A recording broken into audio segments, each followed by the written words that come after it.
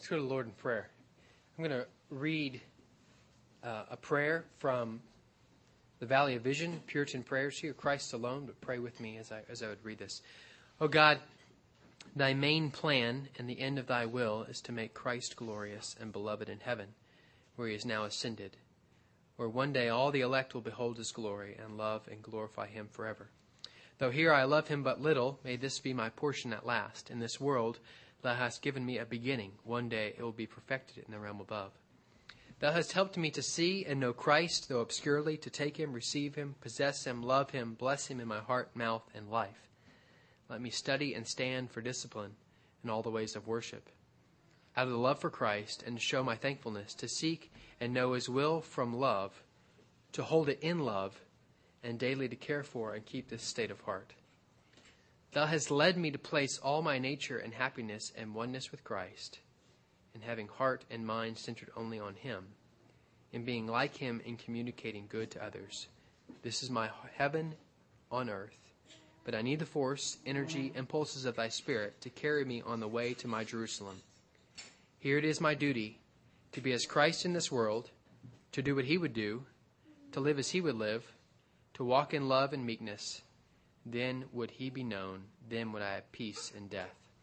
Father, we do pray that this morning we might reflect well the image of God upon our lives as we bear that image.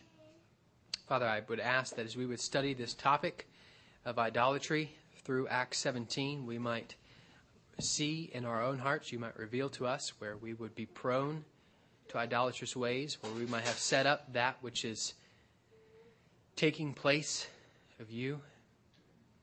Father, I pray that this morning our hearts might be inclined to hear your word and apply it. May your name be praised. In Jesus' precious name we pray. Amen. Acts 17.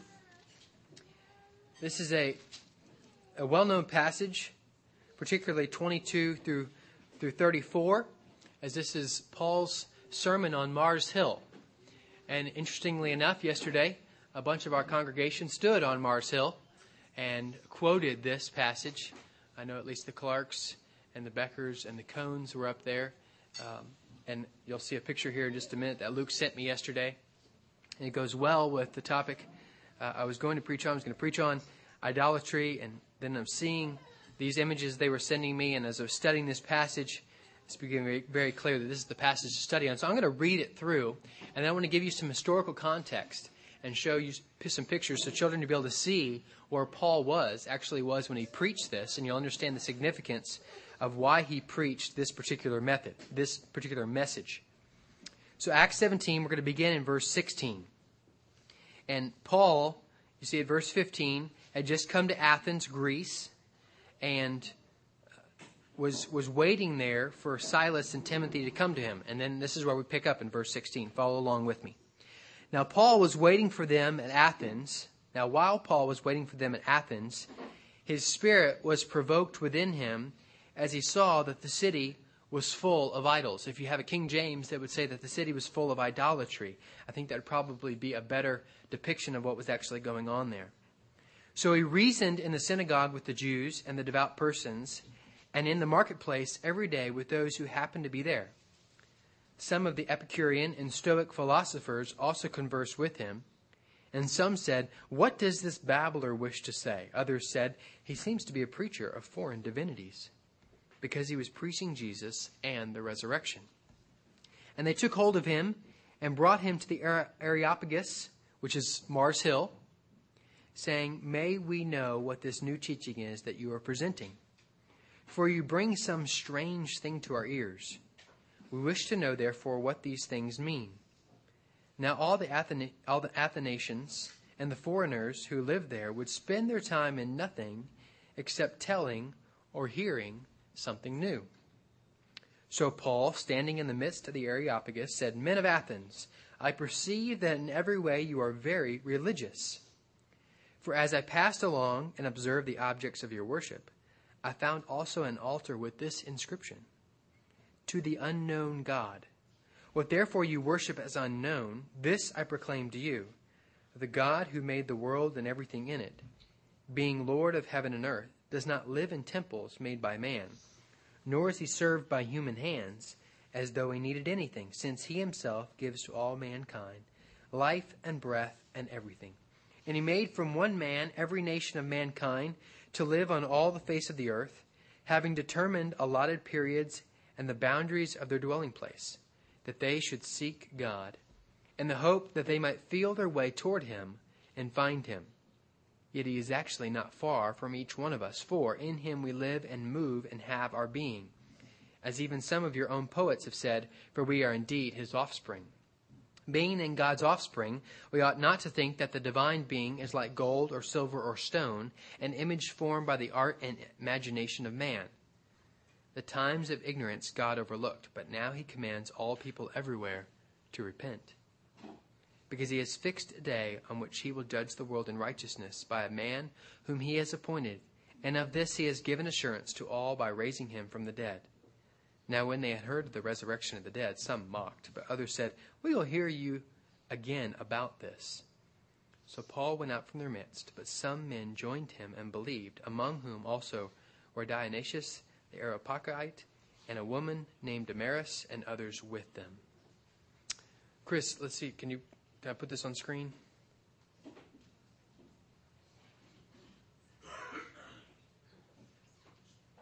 There we go. This is a picture Luke sent me. This is the Acropolis. This rock right here is the Areopagus, or would be known as Mars Hill. And you're looking across this valley, this little gulch here, over to the Acropolis. And this was the backdrop of Paul's message. This is what he had behind him. Let me flip to another picture. Most famous building probably, and the Acropolis is Parthenon, here in Athens, Greece. Now, it's being restored, so it looks somewhat different than this now. Who knows why it looks like this? Huh? Well, it's ruined, but why was it particularly looking like this? Yeah, it got bombed. A bunch of gunpowder was stored there, and a cannonball happened to fly into it. You know what happens when cannonball hits gunpowder? Parthenon doesn't exist much more. So it exploded, which is why you have all of this rock down below here. And they're taking it literally small piece by small piece, and they're attempting to put it all back together. And this building is known as one of the most architecturally diverse wonder of the world. People try to imitate this building. And as they're putting it back together, they're finding they can't figure out how in the world that the Grecians did this. Because each pillar appears to be straight, but it's not. It's actually curved. But they knew men's eyes would be able to see straight lines if you curve things right. They're actually curved. They're not one piece. They're actually built, but they're so well fit together with no mortar that you can't tell any difference. And because of that structure being so heavy, that's why they had to curve things, because a curve holds weight better. So it has all this amazing architecture to it, and people have tried to imitate this. And on the Acropolis, which was this picture I showed you before, was just temple after temple after temple of these different gods that they worshiped, because the Athens were known as people who were extremely accepting of any new god. They would conquer something, and then they would bring their new god, and they would worship that. They all wanted to put as many as possible. So this is very large. The Areopagus, or Mars Hill, where we're standing, is quite large as well. But here is this Acropolis. Now, the Acropolis, it's known as the Acropolis, but almost every town in that period of time has an Acropolis, has a place that is prominent on its highest hill, a citadel, a place where all the important things would go. So, for instance, this was known as a citadel. So if Athens was being invaded, they would go there. All the city would go there because of its high point, its significance for defending itself, but also because it had the most important things there. They put all their most important possessions on this place, and it became their ruin. Interestingly enough, San Antonio, Texas, the Palladium seeks to copy this architecture. Interestingly enough, if this is not a sign of the idolatry in America that copies the Parthenon. This is a bigger shot. You can see the Parthenon up here. This is the Acropolis right here. I'm sorry, this is the Acropolis. This is the Areopagus. This is Mars Hill right here. It's an entire round. Chris, what happened? It's an entire round hill, like if you go to Enchanted Rock, granite, an entire bald granite mountain. This is essentially what it is, except the whole thing is marble. And this is where Paul came and preached, or was taken and preached. Because that hill, at that time, was where they would carry on trials. If you were homicide, if you had committed murder, they would take you there and try you. And so they took Paul there to try him, not as a trial to condemn him to death for committing some crime, but to try him on his theology, because they were people who wanted to know all kinds of different belief systems. And so they took him there, and Paul ends up preaching this famous message. Matthew Henry says this about the Athens. There were more idols in Athens than there were in all Greece, all Greece put together, and that they had twice as many sacred feasts as others had. Whatever strange gods were recommended to them, they admitted them and allowed them a temple and an altar. Does that sound like America? It does sound like America. We've become a nation that accepts anything and everything, and we want to know what you believe, and we're going to comply with, and we're going to welcome you with open arms, rather than standing for the truth. So much of where Athens, Greece was, we are approaching, if not already there in many ways. Let's look at verse 18 of Acts 17:18. So this is the backdrop. Paul is preaching here with an entire idolatrous hill behind him, and he's beginning to speak on idolatry. But some of the Epicurean and Stoic philosophers, who are these Epicurean and Stoic philosophers? The Epicureans, Matthew Henry again, thought God altogether, such as one as themselves, an idle, inactive being. Not an idol as something to worship, but idle as in wasting time. That minded nothing, nor put any difference between good and evil. They would not own either that God made the world or that he governs it.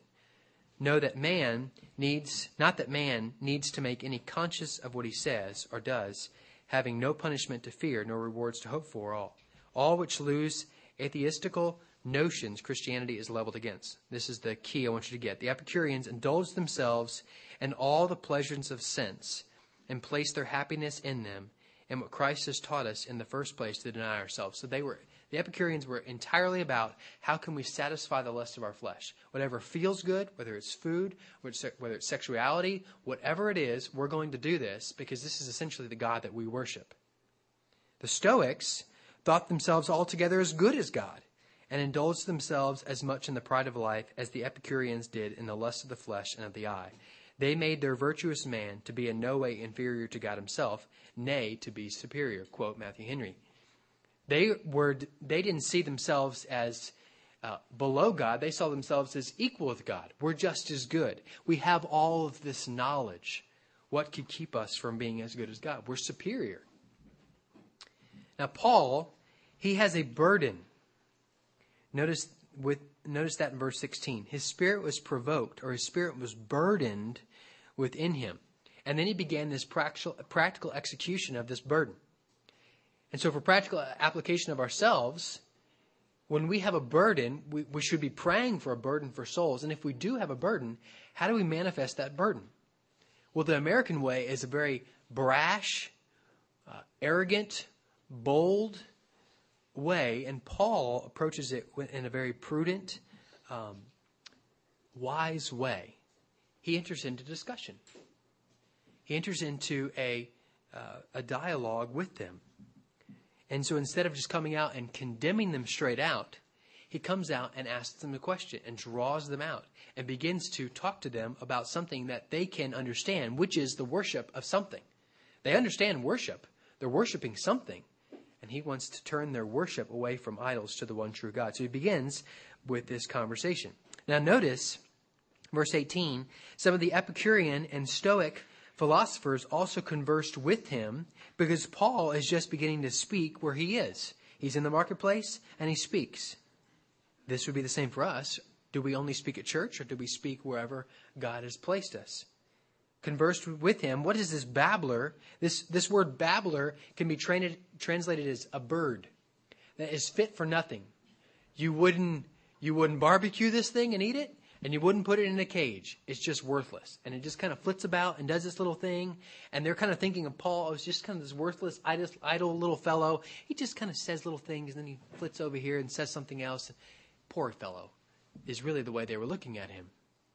What does this babbler wish to say? Others said, he seems to be a preacher of foreign divinities. Remember, that would pique their interest, because he was preaching Jesus and the resurrection.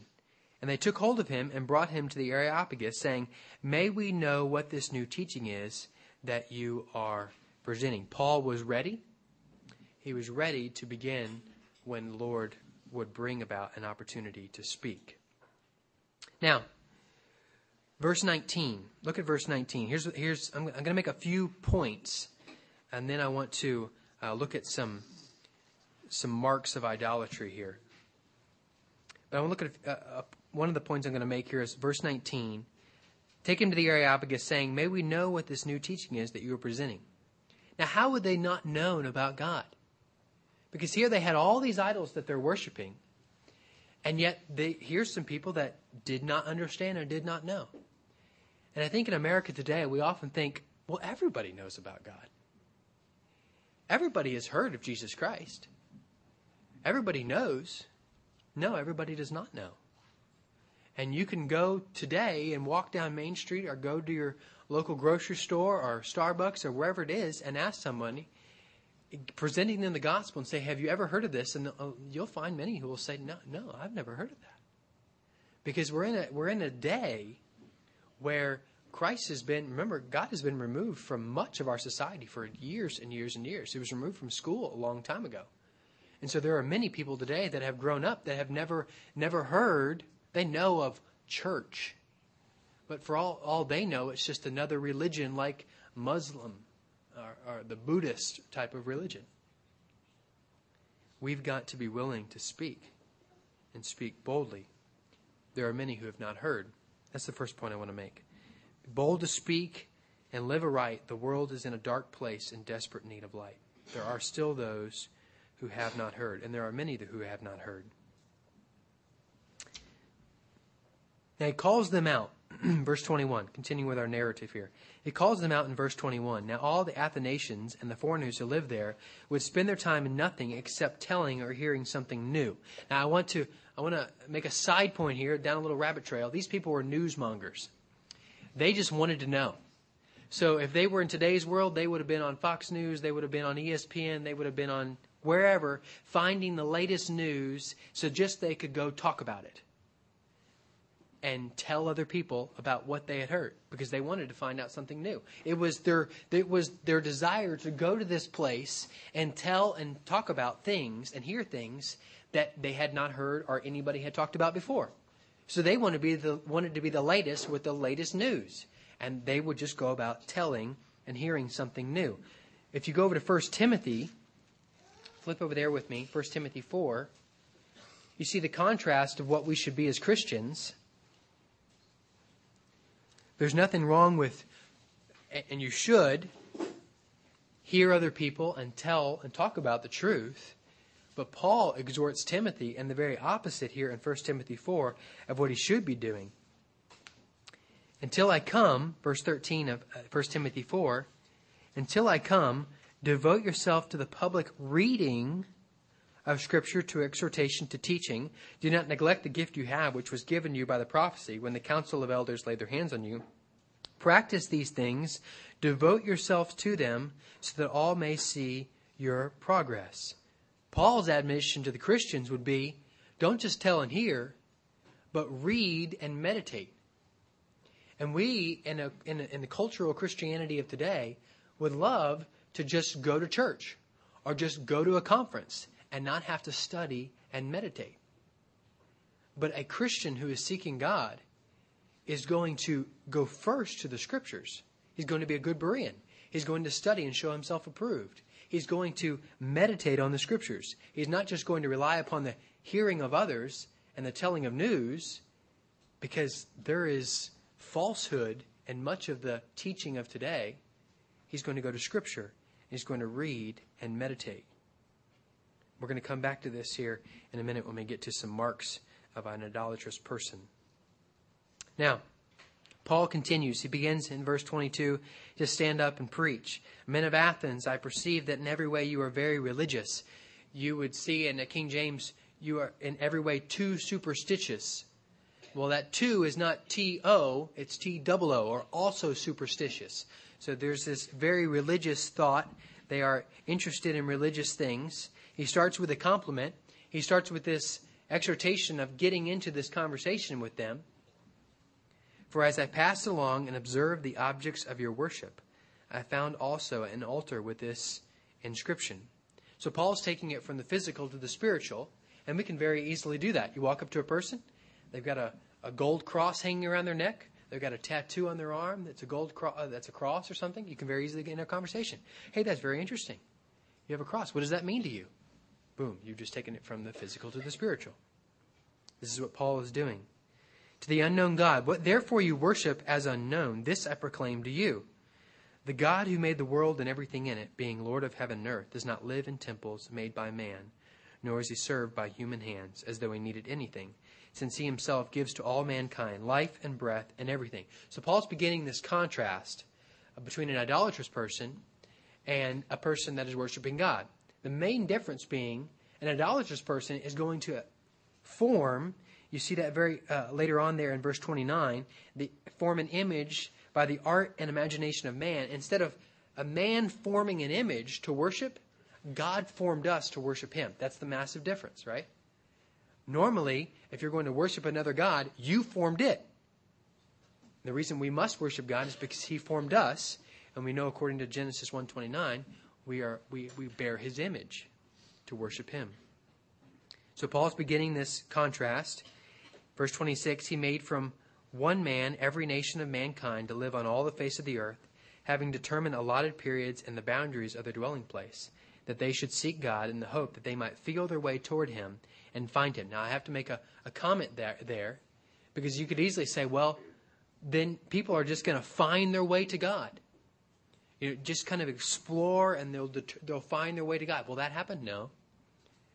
Every man is dead in his trespasses and sins. There's no way he can grasp God. We've studied this before.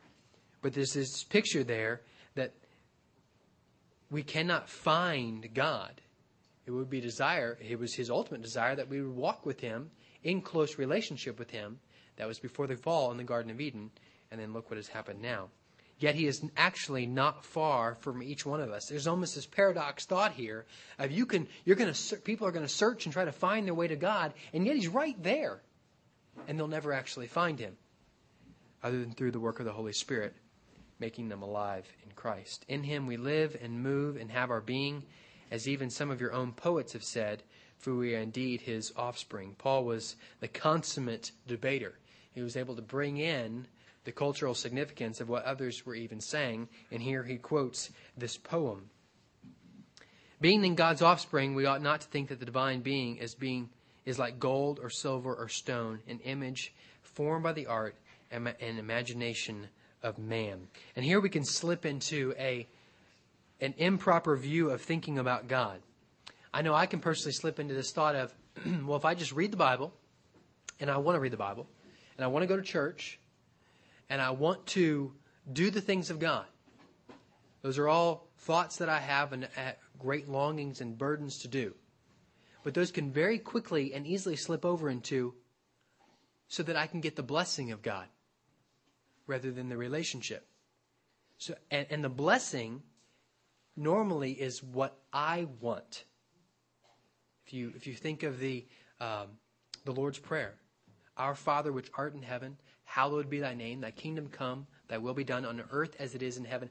Give us thy daily bread. Normally I want my daily bread, right? So I'm going to worship God. I'm going to pray the prayers. I'm going to do these things in a heart that desires him. But my heart is so sinfully and deceitfully wicked that it can slip over into so that God will give me my daily bread. But my heart should be, God, I want your daily bread. Whatever it is, even if it's not mine, I would desire that. This is the way we often think of God. Being then God's offspring, we ought not to think that the divine being is like gold or silver or stone.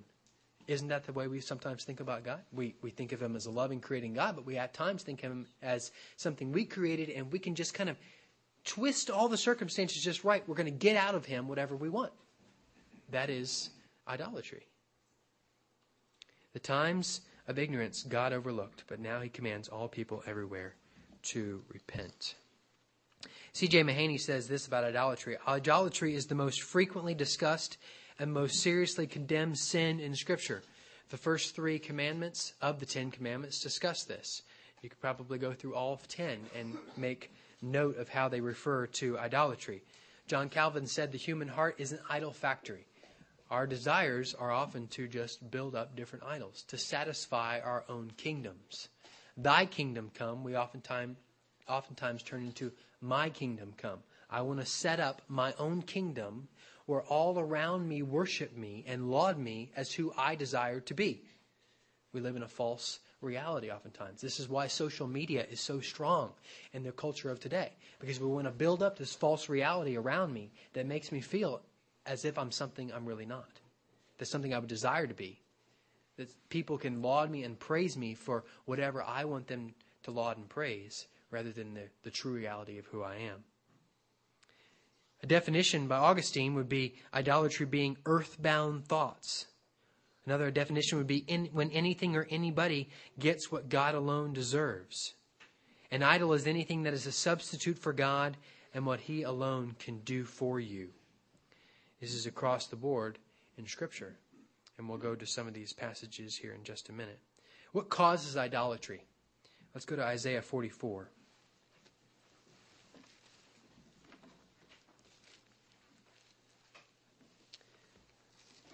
We'll answer a few questions on what causes idolatry, and then we're going to go to what are the signs of an idol that are present in my life, using Isaiah 44 as well as this Acts 17 passage.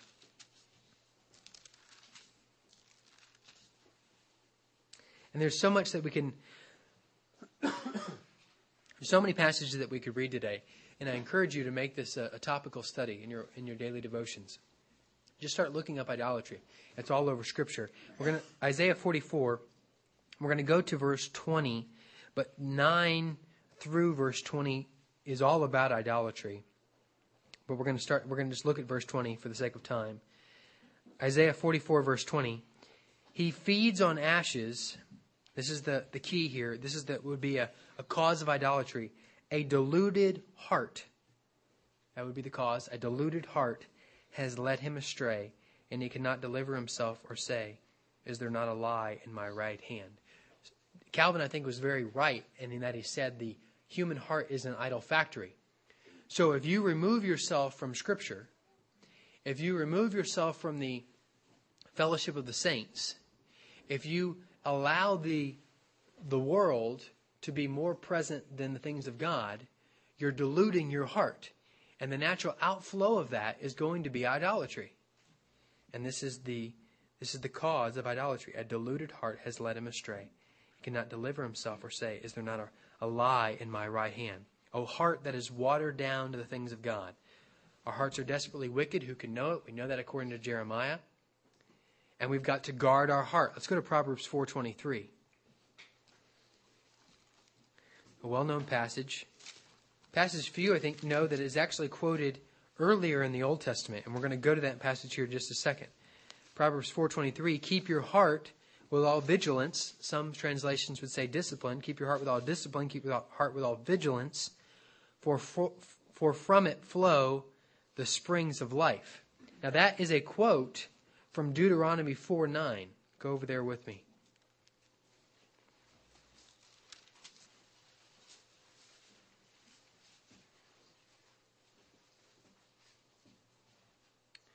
Deuteronomy 4, verse 9. This is Moses commanding obedience to the children of Israel. Verse 9.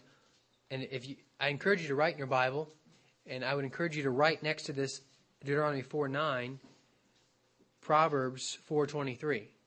Because Proverbs 4:23 is really talking about what Deuteronomy 4 is talking about, which we'll get to here as we flow through. Only take care, Deuteronomy 4:9, and keep your soul diligently, lest you forget the things that your eyes have seen, and lest they depart from your heart all the days of your life. Make them known to your children and your children's children, how in the day that you stood before the Lord your God at Horeb, the Lord said to me, gather the people to me, that I may let them hear my words, so that they may learn to fear me all the days that they live on the earth, and that they may teach their children so. And then he talks about what happens at Mount Horeb and the giving of the Ten Commandments. But look what flows right out of Ephesians 4, verse 1 through 14. The heading on my Bible says, idolatry forbidden, starting in verse 15. Therefore, watch yourselves very carefully, since you saw no form on the day that the Lord spoke to you at Horeb out of the midst of the fire. Beware lest you act corruptly by making a carved image for yourselves in the form of any figure. And the New Testament talks about this, 1 John 5:21. John tells us, little children, be careful, watch yourself, be careful of idolatry. It is something that's going to be a natural outflow unless we keep our soul, our heart vigilantly, or disciplined, or diligently. Idolatry comes from a deluded heart.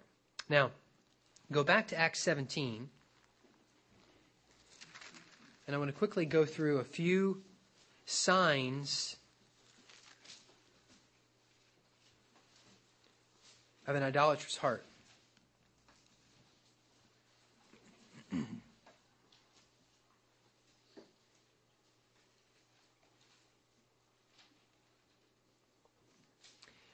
These are in no particular order. And they would come out of Isaiah 44 as well. We're not going to go to Isaiah 44, but I encourage you to do so.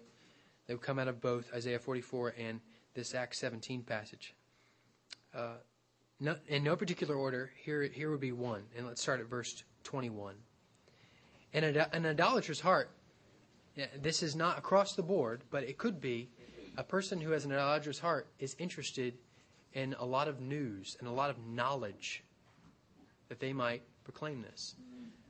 News can be an idol, because it is a self-promotion, is a promotion of yourself, wanting to know more than everybody else and be able to be in the conversation having the most knowledge. Newsmonger could be a sign of an idolatrous heart. You see that in verse 21, telling or hearing something new. How about this verse 18? An idolatrous heart could be a person who is who mocks other people. What does this babbler wish to say? Others said, he seems to be a preacher of foreign divinities. How often do we mock those who in Christianity are seeking to be all for the glory of God, seeking to be holy, and they're in their pursuit of holiness are willing to abstain from things. And so we look at them and say, I think he's going a little too far. I think he's a little too much into that Jesus thing. And we mock them. A mocking heart can be a sign of an idolatrous heart. How about this verse 21 again? They spent their time in nothing. An idolatrous heart can be a heart. An idol can be something that consumes your time. What do you find yourself doing a lot of? When you have an idle thought, and you're just idle, IDLE, an idle thought, sitting alone, thinking about something, what is the thought? What are the thoughts that come to your mind? Be honest with yourself. What are those thoughts? Those probably are that which consumes your time, or what you want to consume your time with. What are your thoughts and intentions? What is that consumes your time? That could be the sign of an idolatrous heart, or showing what could be the idol. This Epicurean, verse 18, and Stoic philosophers, people that were desiring of appeasing the senses, appeasing their senses now, pleasures of sin for a season. An idolatrous heart could be one that desires to have the appease of his senses now, wanting to satisfy my desires right now. So I'm going to go to this. I'm going to read that. When you have an idle moment, or when you are a little discouraged, not quite sure what to do with your time, what do you go do to satisfy yourself? And be honest, whatever that is, it may not be an idol, but for the love of Christ, in desire to honor Him, be honest enough with yourself to determine whether or not that is something that is potentially an idol.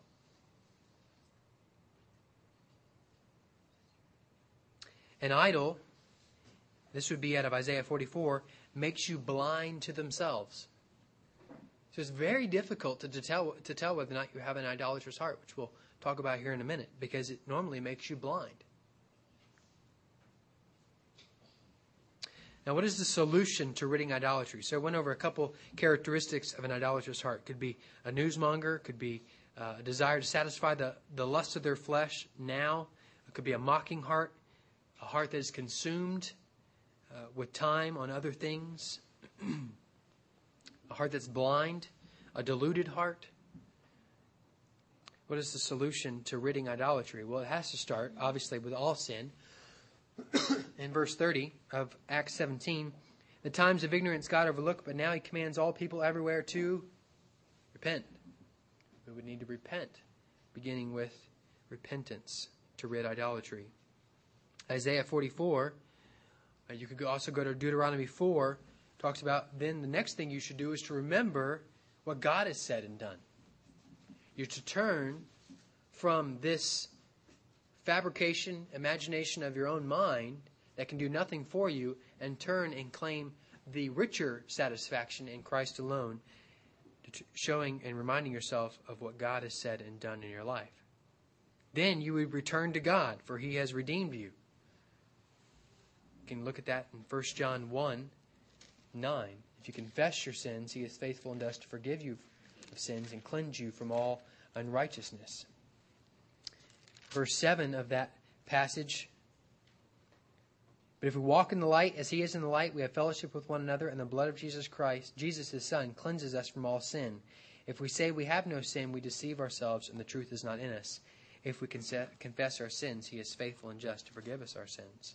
So we're to confess that sin in repentance, and then return to Christ and have fellowship with Him. And fight and flee for glory. Another passage that's closely tied to this Acts 17 passage would be 1 Corinthians 10, and we memorized 1 Corinthians 10:13. 1 Corinthians 10:13 is in the context of idolatry. If you study all of the beginning of 1 Corinthians 10, we're to fight and flee temptation in verse 13. No temptation is overtaking you that is not common to man. But look at the following section, starting in verse 23 of 1 Corinthians 10, do all to the glory of God. So, in ridding ourselves of idolatry, we're to repent, remember what God has said and done, return to God and fellowship with Him, and fight and flee for glory. So whether you eat or drink, whatever you do, do all to the glory of God. A solution to ridding idolatry. Now, I'm going to make one more point in closing here about idolatry. And that is that if you, as we all do at times, have idolatrous hearts, you've got to be in Scripture. You're not going to see this other than if you're in Scripture and you're in the fellowship of the body. And you have strong accountability with those around you who can call out that idolatry in your life. Cody, I've noticed that you've been spending a lot of time in. I noticed that you've been doing a lot of. I noticed that you've been, and help me determine my own heart and what may be idolatrous that is there. So you're not going to be able to do this by yourself. We've talked about the importance of the local body. You have to submit yourself to men and to women, men to women, women to women, that will allow you, submit yourself to the preaching and teaching of the Word, that will allow you to see your heart in that reflection, in that mirror. You're not going to be able to look inside and say, hey, because my heart's desperately wicked. I want to naturally look at the things that are good within me. And I'm not going to desire to look at that which is bad within me. The other day, Chandler and I burned 2 huge burn piles at our house next door. And it was probably the hottest fire I've ever been around. It was really well packed, and there was a light breeze. And I didn't light the fire in a light breeze. I actually lit it when it was slightly raining, and there was no breeze. And as soon as I lit it, what happens? It stops raining and a light breeze comes up. And it was one of those fires that black smoke, and the flames would roll up the smoke. Really getting hot. And as I sat there and began to think about it, Chandler and I had this conversation of, that is what I deserve. And that is my heart, if but for the grace of God. Go sit in that fire. That is my idolatrous heart.